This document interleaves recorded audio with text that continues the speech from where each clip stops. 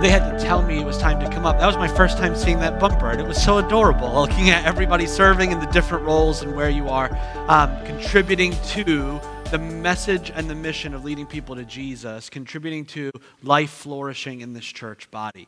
Before we move into our new series on the gifts of the Spirit, I want to also make you aware of almost an object lesson of it, but we have not just a staff at this church, pastoral staff and those serving and working, but we also have an elder board that works alongside of me, that works together with me, praying and discerning where God is leading. And to be a lay elder at the church is a huge blessing and honor, and they have been such a wonderful support and team working and praying alongside of me as we're discerning where God is leading our church.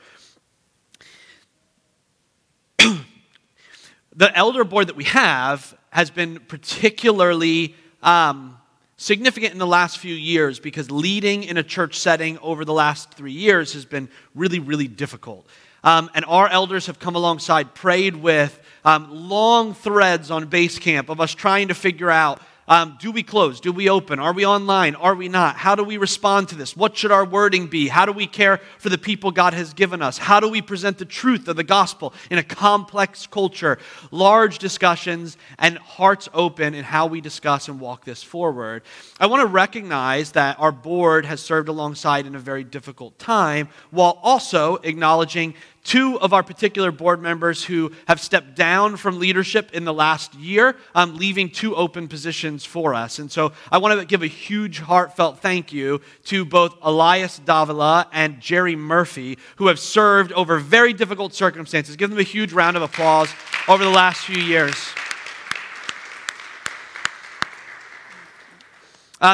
It takes a toll, but it is also an honor, and I have left so many board meetings feeling so encouraged and full of life in these last few years, getting to serve alongside of and knowing that I'm not alone in the decision-making process of leading this church body.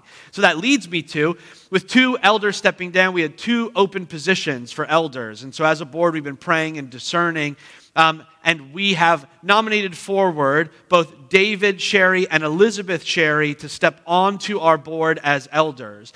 In our bylaws, what that means is that in 2 weeks, on July 17th, we're going to be after service asking all of you who are official members of Pennington AG Church just to hang around service afterwards, and we're going to have a special business meeting. Should take about 15 minutes where we're going to ask you to participate in voting and giving your say on welcoming in these two new elders into our church body. So hopefully set your calendars if you're a member of the church officially to hang around after service on the 17th. We will also be sending out an email this week with details on them and also reminding you about the 17th. You are a part of this process as well, which is a perfect lead-in into our talk about gifts of the Spirit and the body of the church walking together. I'm going to read from 1 Corinthians chapter 12 this morning, verses 1 through 11. If you'll read it with me, I'll be reading in the New Living Translation. You also have it in your chairs, every other underneath you. It'll be on the screen behind me, but follow along with me as we read from 1 Corinthians chapter 12, verses 1 through 11. The Apostle Paul giving this encouragement to the church in Corinth. Now, dear brothers and sisters, regarding your question about the special abilities the Spirit gives us, I don't want you to misunderstand this.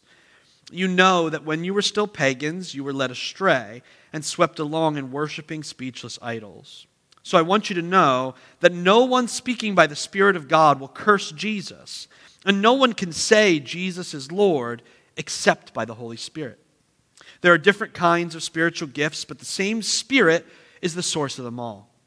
There are different kinds of service, but we serve the same Lord. God works in different ways, but it is the same God who does the work in all of us. A spiritual gift is given to each of us so that we can help each other. To one person, the Spirit gives the ability to give wise advice. To another, the same Spirit gives a message of special knowledge. The same Spirit gives great faith to another, and to someone else, the Spirit gives the gift of healing. He gives one person the power to perform miracles, and another the ability to prophesy. He gives someone else the ability to discern whether a message is from the Spirit of God or from another spirit. Still another person is given the ability to speak in unknown languages, while another is given the ability to interpret what is being said. It is the one and only Spirit who distributes all of these gifts. He alone decides which gift each person should have. Join me in prayer over God's word this morning. Lord, we thank you for your word. We thank you, God, for the example the early church gives to us, how to serve you, how to live in your presence, and how to be a help, a loving encouragement to one another in this world you have given us, that we may lead them to you, Jesus. We thank you. You have not left us alone, but you have given your Spirit to live inside of us and unite us. In the name of Jesus. Amen. As we begin, I want to start, and before I even put this image up, I realize I never ever start a sermon with a sports illustration, which is weird because I like sports. I play sports. I follow basketball. I follow baseball. I follow football. I play tennis. I'm terrible at basketball, but I'm pretty good at the rest. And in it, I just realized I never ever talk about sports from the stage, which must make me, I don't know, look different than I think. It's very Pastor Frank, who played at Connect Church, 100% sports analogies. But toss this image up here. That is, in the front there, one of the most iconic Philadelphia sports legends, Allen Iverson. As a Philadelphia sports legend, he left it all on the court, and then also was a pretty big character off of the court. The person behind him, you probably know, his name's Shaquille O'Neal, or Shaq, as you may understand. He's kind of famous. And the two of them together, I put up here because they play the same sport. You wouldn't know that by just looking at them off the page. There is a 13-inch difference in their height and like a 150-pound difference in their weight. And they play the same sport. That guy who's 7'1" and 290 pounds plays the same sport as that guy who's 6 foot and 175 pounds. Same sport. They play it very differently. One basically stands underneath the basket and swats balls out of the way or dunks them in and hopes not to get fouled because he's not a great foul shooter. The other one is all over the court like a wily maniac, passing, dribbling, shooting from all over, distributing. Play very different versions of the same sport. They're both basketball players. One powers up front, other runs around, takes shots, but they play same sport. What Paul's encouraging to the church in Corinth here is he's saying you're all very, very different. You're diverse, different people. And God's gifted you that way and born you that way. And the Spirit's working in you in that way. But you're playing the same sport. You're on the same team. And so work together. You can go back to the main title slide. I don't want everyone distracted by that crazy height difference. Or just thinking about Allen Iverson. I'm thinking about him now. Practice. How am I going to make my teammates better with practice? As we talk about the gifts, Paul is writing to the church in Corinth. This letter in 1 Corinthians 12 is what scholars believe is probably part of a multi-letter correspondence back and forth. We know that there's at least 4 correspondence because there's 1 Corinthians and then there's 2 Corinthians or 2 Corinthians, you might say.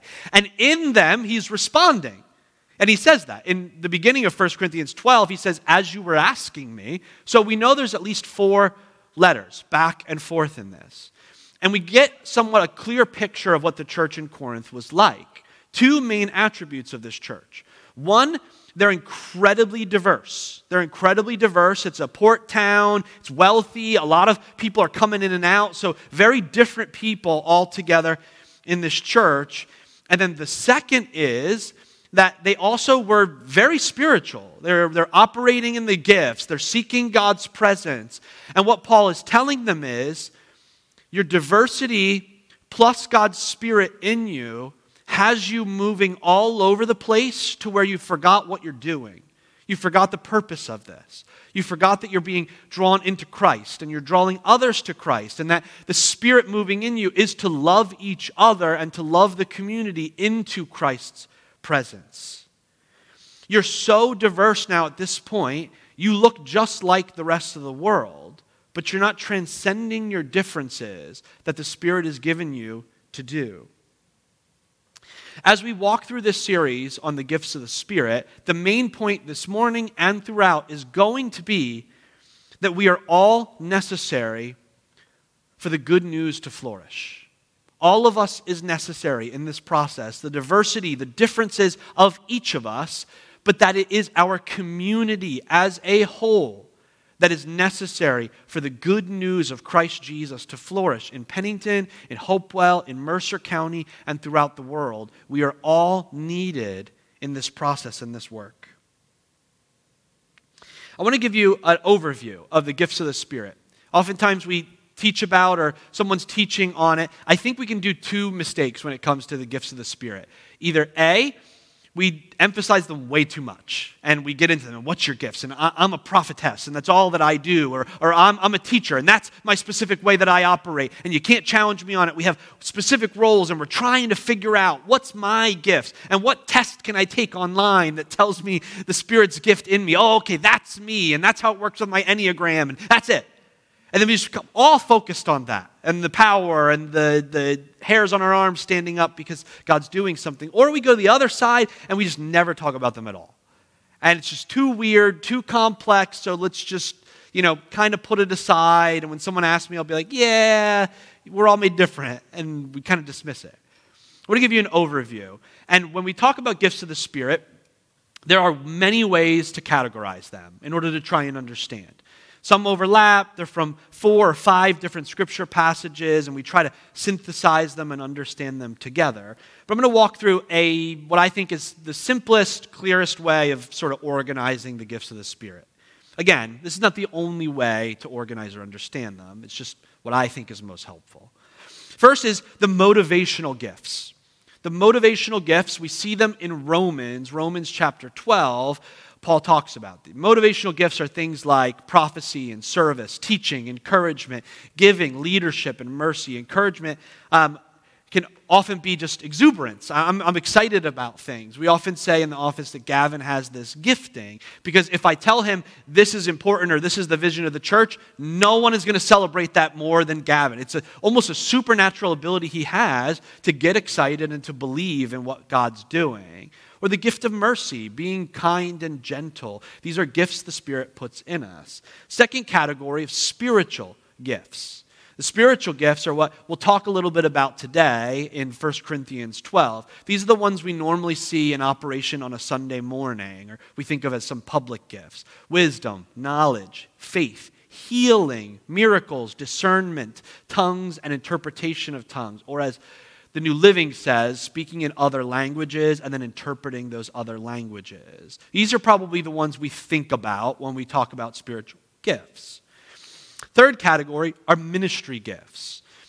These are the ones that help the church move forward and help us work as a church body. These are ministry gifts as listed out at the end of 1 Corinthians 12 and in Ephesians chapter 4. They're things like apostleship, which I'll just simplify apostleship to be visionary leadership. Have a vision for more churches, a new network we can plant over here.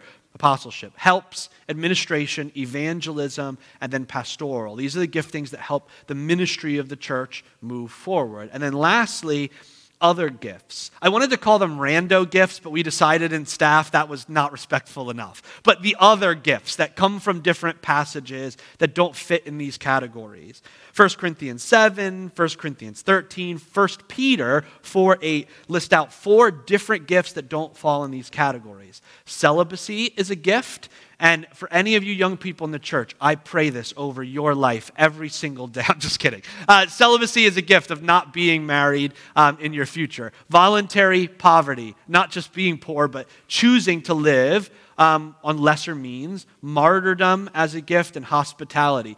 Of those 3, probably you're like, I really just want the hospitality one. I'm not praying for the other 3. But when God moves and works in your lives, those can really be transformational. Paul says that he has the gift of celibacy, and he talks about how great it is that he's not worried about finding a spouse or a partner or having kids. His life is so flexible, and he can focus on ministry. These are gifts that God works in some of us, and those are the other gifts. On the 3rd week of this, we'll explore these in a little more detail, but I just want to give an overview so we kind of know where we're going and what we're working in this series. Let's come back into our text, 1 Corinthians 12. Let's look at what's happening in Corinth. In Corinth at the time Paul's writing this letter, they had become so spiritual in the gifts working in them that they were missing the point of Jesus. And their spiritualism had become more important than Jesus. The gifts working in me being able to prophesy, me being able to evangelize or share or do a healing, a miracle. They had come to service wanting God to work through them in these ways. I'm going to give a prophetic gift to somebody. I'm going to operate in tongues. At one point, Paul says, you're literally pursuing these gifts so much, you're talking over each other. No one can even hear who's prophesying or what, because you're competing with each other on who's got the best gifts and who can get the most attention in service. We see very quickly in 1 Corinthians chapter 12 that he says, I want you to know that no one is speaking by the Spirit of God. They will curse Jesus. And no one is saying Jesus is Lord except by the Spirit. Paul's saying the operation of the Spirit is to bring glory to Jesus. But so many times we can get so fixated on God working through me that we forget the purpose of why God's working through us. He operates in me so much, I forget the one who gave me that gift. I forget the reason of why I have the gift. And I become focused on myself again. It comes down to how I feel in worship, and how the Spirit's moving in me, and what's God doing in me at an altar, rather than Jesus Christ getting the glory and the honor, rather than someone being led into Jesus' presence. God can work a prophetic word through you, and that can be transformative in their life. But if that prophetic word doesn't lead them back to Jesus and to give glory in Jesus, it will not be life transformational. And if they say, wow, that person operates so much in the gift. Wow, I can't wait for the speaker to come because they can, or they do, or God works, rather than saying, this person led me to Jesus. This gift gave glory to Jesus. This gift helped me to know the goodness of Jesus. The church in Corinth became so fixated on what the Spirit was doing in them, they forgot why the Spirit was working in them and who they received it from. The second thing we had seen in the church in Corinth is while they were diverse, their diversity had been given rankings. Some diversities were better than others. Some giftings were better than others. If you had a gifting that operated from the stage, obviously that's better than a gifting that operates out of the office. If your gifting involved healing of somebody, that's obviously better than if your gifting is administration or your gifting is help. Of course it is. That person's bone was broken and now it's healed. You helped our budget reach the right number. No, those aren't. Paul is saying these are all one and the same. These are all the same giftings, moving the same mission, moving the same body of Christ together. The third thing we see problematic for the church in Corinth is that their spiritual gifts were used for their personal glory. This is something God put in me, and I can do, and that you can come to me. We see that their giftings had lost their focus so much that they're actually now using their gifting to have power over others, to exploit others by their power, to exploit others by the attention. We see this in modern days. Oftentimes they're put up on TV or they have their own YouTube channel, but that we take a gift God is operating through us, and instead of using it to build up one another, we use it to take advantage of each other.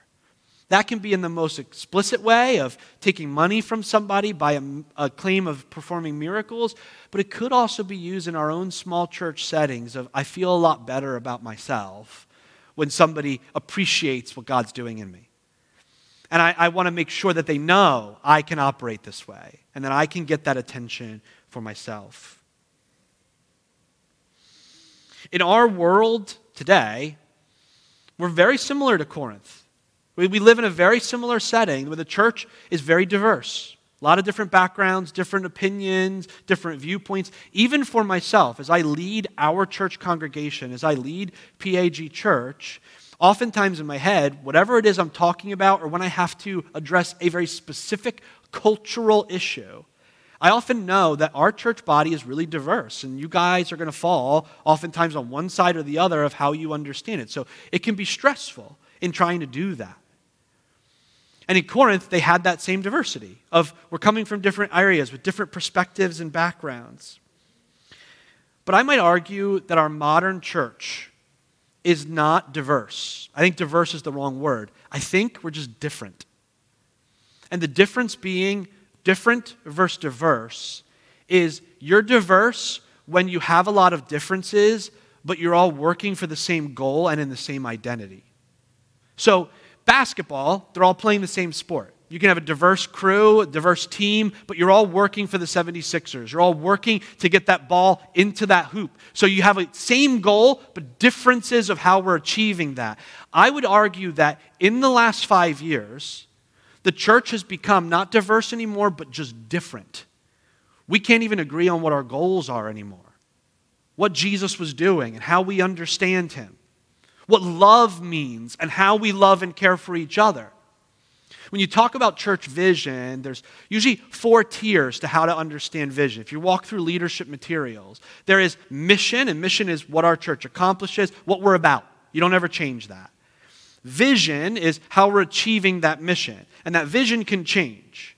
And then there are goals, and goals are the things we set to make sure we're achieving the visions that move our mission forward. Above mission is something that rarely gets talked about called worldview.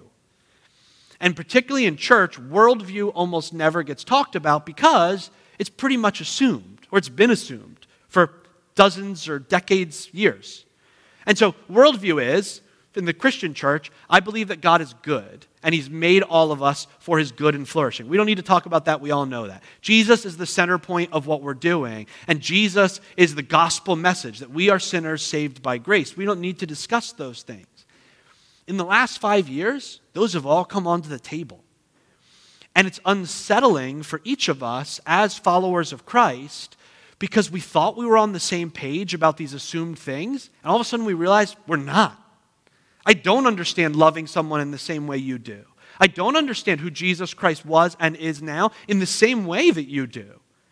And we find this tension in the church body. And where we used to feel united, we now feel unsettled. As Gavin was even saying, the pandemic kind of pointed that out to us. And I would say the pandemic sped things up, but it also just pointed out what was already there. And so I wouldn't say the church is diverse anymore. I'd say we're just different. We need to, as Paul would say, come back to vision alignment. Why do we exist? What is our purpose? What are we doing? When we say at Pennington AG, we are leading people to Jesus, what does that mean? How do I align myself and the church community together around that? The second thing I think we struggle with, and this one I will blame on the pandemic, is we have put ministry into the hands of professionals. Church is done by professionals, by people paid to or people up on stage, not done by the church body anymore. And that happened for very obvious reasons, because for about a year and a half, that there was almost no other way. I became a content creator, and I was making sermons, and we were making worship videos and sending them out to you, and you were sitting on your couch with your coffee, trying not to get each other sick, and drinking it, watching it, hopefully praying and participating, hopefully singing out loud, but I would guess probably not, because often I wouldn't do that, and this is my job. And what happened is we fell into this assumption where, as an average church member, you begin to think about Sunday morning and you say, well, what's Pastor Brian going to do today? What's Rachel and the team going to bring to us today? And forget that this was never just my job and you came and watched me do my thing. Pastor Brian could be kind of funny. I'm going to rate how funny he is or whatever. Only one of you does that. And I love it. But fairness, that knife cut both ways. It was hard for me after the pandemic to release control. It felt good to have total and utter control over what we were doing and how we were doing it. If a church member wants to start a small group that wasn't my idea and wasn't run through a filter of everything I think it should be, it's kind of unsettling for me, and it's honestly an act of faith for me to say, yeah, go and do that. Go operate in your gifting. Lead in this area. Decide the budget. Give the vision inside of it. It's hard for us pastors now to release that control. And by you not seeing this as your mission and work, and by me seeing this as my hand of control, we are not being the church that the Holy Spirit has empowered us to be. In instance, we can be reading 1 Corinthians 12 this way, instead of how Paul had it. We may take it and say, a spiritual gift is given not to each of us so we can help each other, but a spiritual gift is given to pastors so that they can help us. To one person, nope. To pastors, the Spirit gives the ability to give wise advice. To another, nope, not person, pastor, the Spirit gives a message of special knowledge. To that same Spirit gives great faith to another pastor. And to another pastor, the one Spirit gives the gift of healing. Like it or not, we've started reading these passages these ways. And I'm standing 18 inches elevated onto a stage, but it's literally just so you in the back can see me. Not because I have any special ability or difference or power over me than you. God has given me spiritual gifts of teaching, of discernment, of in some ways apostleship, of being able to have vision for where God is leading, that have put me in this role to help teach and guide. But it's not my church. I didn't start this place. I'm not going to finish this place. We are all stewards in what God is doing at Pennington AG Church right now, in this time, in this season. Amen? You are a part of this. This is our time that God has given to us collectively to lead, to serve, and to love.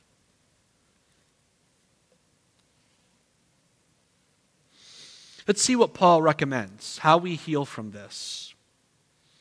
He says in the first part of this passage, in 1 Corinthians 12:3, that the Spirit's great gift is in bringing glory to Jesus. Before we think about prophecy or healing or any of the other gifts, the gifts of the Spirit are that Jesus Christ is glorified. The gifts of the Spirit are given so that we bring Him clearer, more beautiful, more engaging out into the community. Every spiritual gift is meant to lead back to Jesus and to bring Him glory.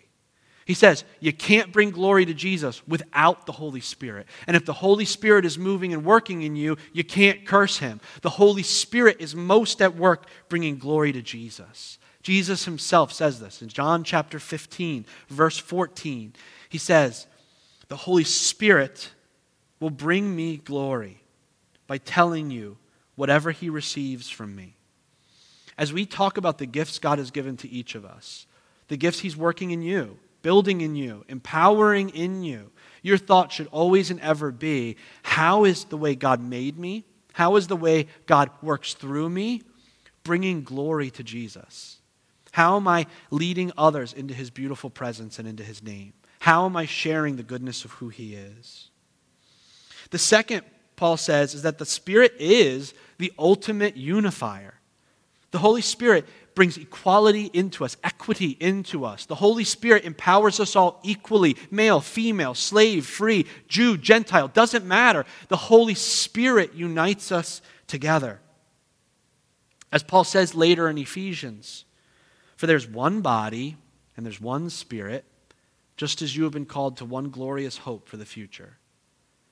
I think it is so encouraging and beautiful that we each have the same Spirit in us, connecting us. As you pray at home, and as I pray, taking a walk, or in my house, or in my car, we are each praying to the same Spirit. As we take time to listen to God's voice, we are hearing from the same Spirit. And I'll give you a backstage view of preaching. Sometimes a few of you come up to me and you go, Pastor Brian, what you were preaching today was like you had written that sermon just for me. And I just feel like the Holy Spirit was speaking just to me about my life. And it's powerful and incredible. And I'd be like, yeah, that's absolutely true. But you were one of 5 people who said that this morning. And that doesn't take away from you. It's actually the beauty that God can speak to each of us the same word, the same encouragement, the same challenge at the same time, even though we are diverse, different people. When I was first lead pastor, I was actually, and I made a lot of mistakes in this process, I was one of those cool, young lead pastors that made a lot of changes. And I was like, yeah, I know how to make us younger and hipper and cooler. I'm not going to wear a tie anymore, and the lights are going to be lower. And I did all these changes. And some of them really worked, and some of them made people really mad at me. And I remember getting one anonymous letter. I got a lot of actually anonymous letters, and the full disclosure, I did. often disguised as prayer requests. And yeah, whatever. And one of them was written, and was my favorite one because I thought it was really clever. And it said, if Jesus is the light of the world, why are we worshiping in his darkened tomb? And I said, you know what? I'm going to give you that one. That one's pretty good. But also the handwriting was really obvious and I knew who it was. And I said, you know what? I said, I have to address this. I can't just let this one go. I have to talk to this person about this. And I don't like confrontation, so I was really stressed about it. I was praying about it, very stressed, really nervous, and I was like, this is going to be the worst, and I got to have this conversation.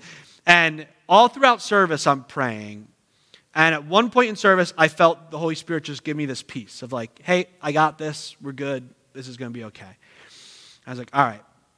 I had already strategized out. I wrote a page of my strategy of how to have this conversation, how to be loving and affirming while also being clear about the direction we're moving as a church and all these things. And after service, that same person came up to me and grabbed me and said, hey, I need to talk to you for a second. And in my head, I'm like, I thought so. But they said, during service, I felt like the Holy Spirit spoke to me. And the Holy Spirit said to me, I don't know if you know this, Pastor. I wrote a letter that was probably a little mean. I shouldn't have done that. I said, oh, you did? And they said, I just feel like during service, the Holy Spirit spoke to me and corrected me that I shouldn't have done that in that way.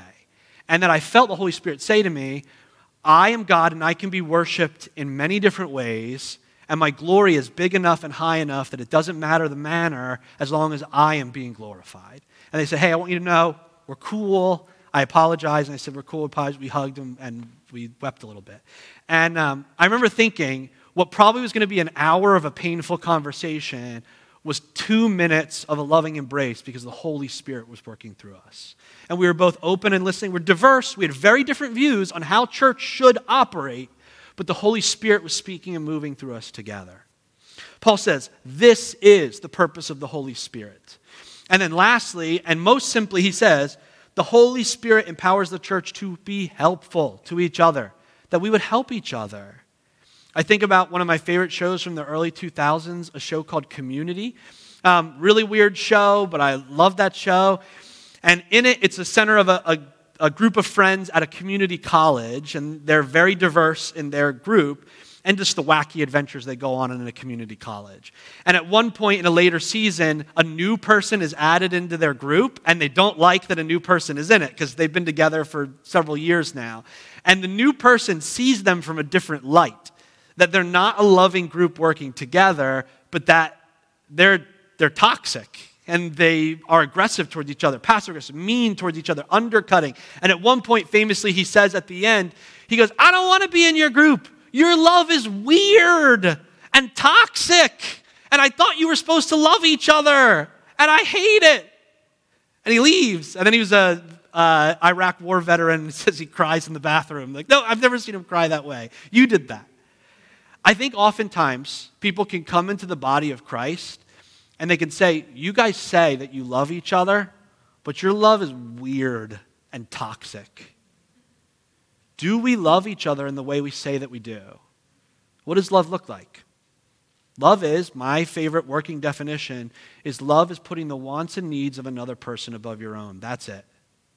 Love is saying, I may like it this way, I may want it this way, but my love for you and you like it a different way means I'm going to advocate for the way you want and like it.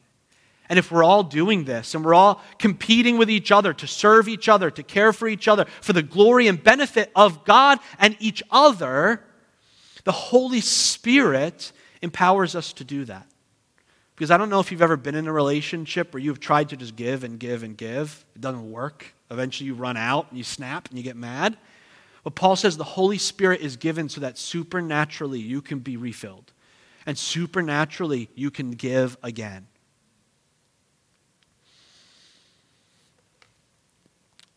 Closing out, the Spirit is given to unite all of the church to participate in bringing glory to Jesus. This is the role of the Holy Spirit, the giftings that He gives to us, the way He operates in us. He is given so that each and every one of us in this body of Christ is leading and helping each other to know Jesus more fully and more completely. In fact, the word spiritual gifts in 1 Corinthians 12 is actually a poor translation of this word Paul uses. The word is actually pneumatica, and it really is more like spirituality. And Paul's saying, you used to live wholly physically, or the technical term is actually carnality. You used to live in just the way your body wanted, the way your mind wanted.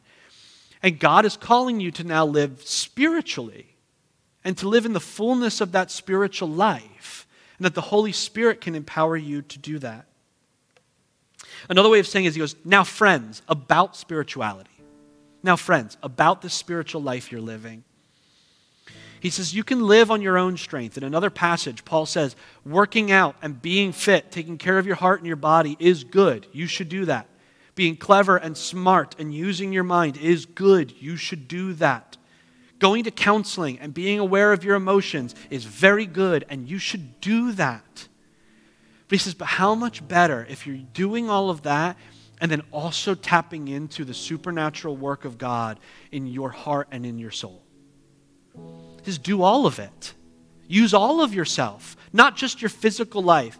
So much good can be done in the church through us just physically. Famously, one of my church staff says when they see people like Craig Rochelle or these big pastoral names who are so good at organizing and leading, they'll sometimes say, I think that they could lead a successful church if God didn't exist at all. I think they're just that talented, that smart, and that good at marketing. Is the Holy Spirit needed? If it comes to loving each other despite our differences, and if it comes to loving a world that's often difficult to love, absolutely the Spirit is needed to make me more like Jesus, to point me back to Jesus when I don't want to, and when I don't have the energy to, and when I'm too selfish to, or I'm too emotionally fragile to. The Holy Spirit can move me and transcend me and refill me in that direction, so that we as a church body are helping one another and loving one another into Christ's presence. Throughout this series, I want to mystify it for you a little bit. I want to make it a little mystical, the Spirit moving and working in us, but I also want to demystify it. You're saying, what are my spiritual gifts? Well, I can point you to a website where you can take an online test and it'll kind of guess where your spiritual gifts are, but there's a simple rule of thumb. Can we toss that up there? Affinity, ability, and affirmation.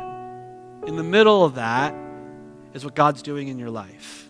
What's your ability? What are you good at? What do you like? When you serve in a particular way and it just feels like it works, what is that like? I love teaching. My wife, terrified of standing in front of people, and she often says to me, you just don't get it. You don't have a fear of that. And I'm like, no, you're right, I never have. That's the gift that God's given me. If you put a spreadsheet in front of me to balance a budget, you will find I am not gifted there. But there are people in our church body who are. What are you good at? What has God put into your hands, your mind, your heart to be good at? That's fine. That's a great place to start. Second, what is your affinity? What gives you joy when you do it? What affirms you when you're working and operating that you're like, yeah, I love this. This gives me so much joy to participate. I'm good at it, and it gives me joy. And then lastly, what do others see in you and affirm in you? Yeah, you got a gift here. Yeah, God really works through you in this way. What's your ability? What's your affinity? And what has been affirmed in you? Find those three and see the middle and think, well, maybe God has gifted me here. Maybe the Spirit's moving in me in this way. Pray about it. Discern it. We'll talk about the details of them as we go along. But I want you to know it's not that difficult.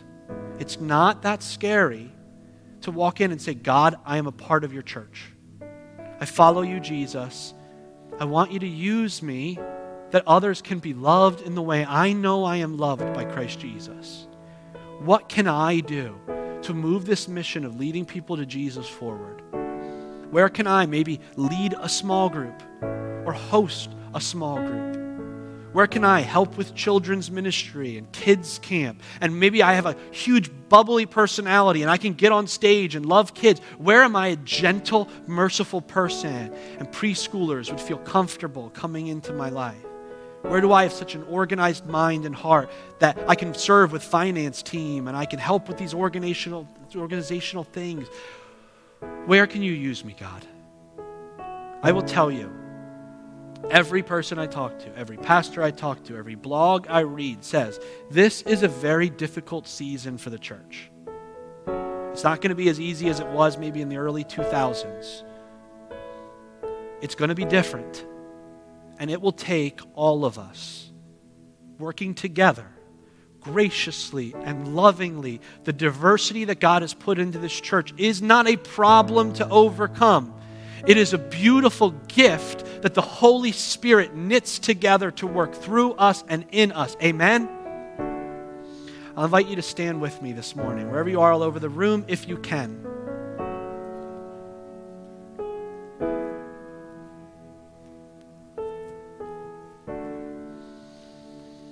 I want to invite you just to pray a prayer this morning. If you're new to faith, if you wouldn't necessarily consider yourself a follower of Jesus, you're somewhere on that path maybe, but you're not assured of God's love for you.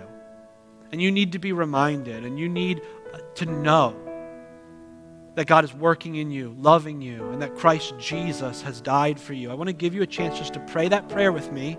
If you are a follower of Jesus, use this as a moment of recommittal. If you'll bow your heads with me, let's pray together.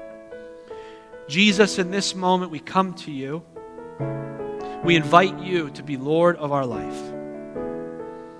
May we experience the love you have for us. May we know how very valued, how very forgiven, how very loved we are by Christ Jesus our Lord. Jesus, I believe that you were God, that you came to this earth, and you lived as God and man in one flesh. You lived a perfect and righteous life. And then you took my sin and shame onto the cross, and you died in my place. On the third day, you rose from the grave, conquering death, that we may have eternal life in you. You gave your life for me. In this moment, I commit my life to you. In the name of Jesus, I pray. Amen and amen. As we close out this afternoon, I want to give you space just to pray and begin the journey of asking the Holy Spirit, what's the giftings you put in me? Where can I best serve your mission, your church?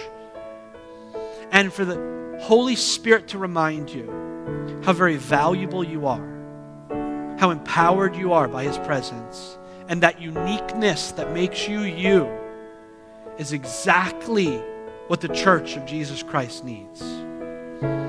These altars will be open. As the team leads, if you want to come forward and just invite the Holy Spirit to work through you, speak into you, or if you want to invite the Holy Spirit where you are, we want to seek that the Holy Spirit remind us of how empowered and important we are to the mission of leading people to Jesus.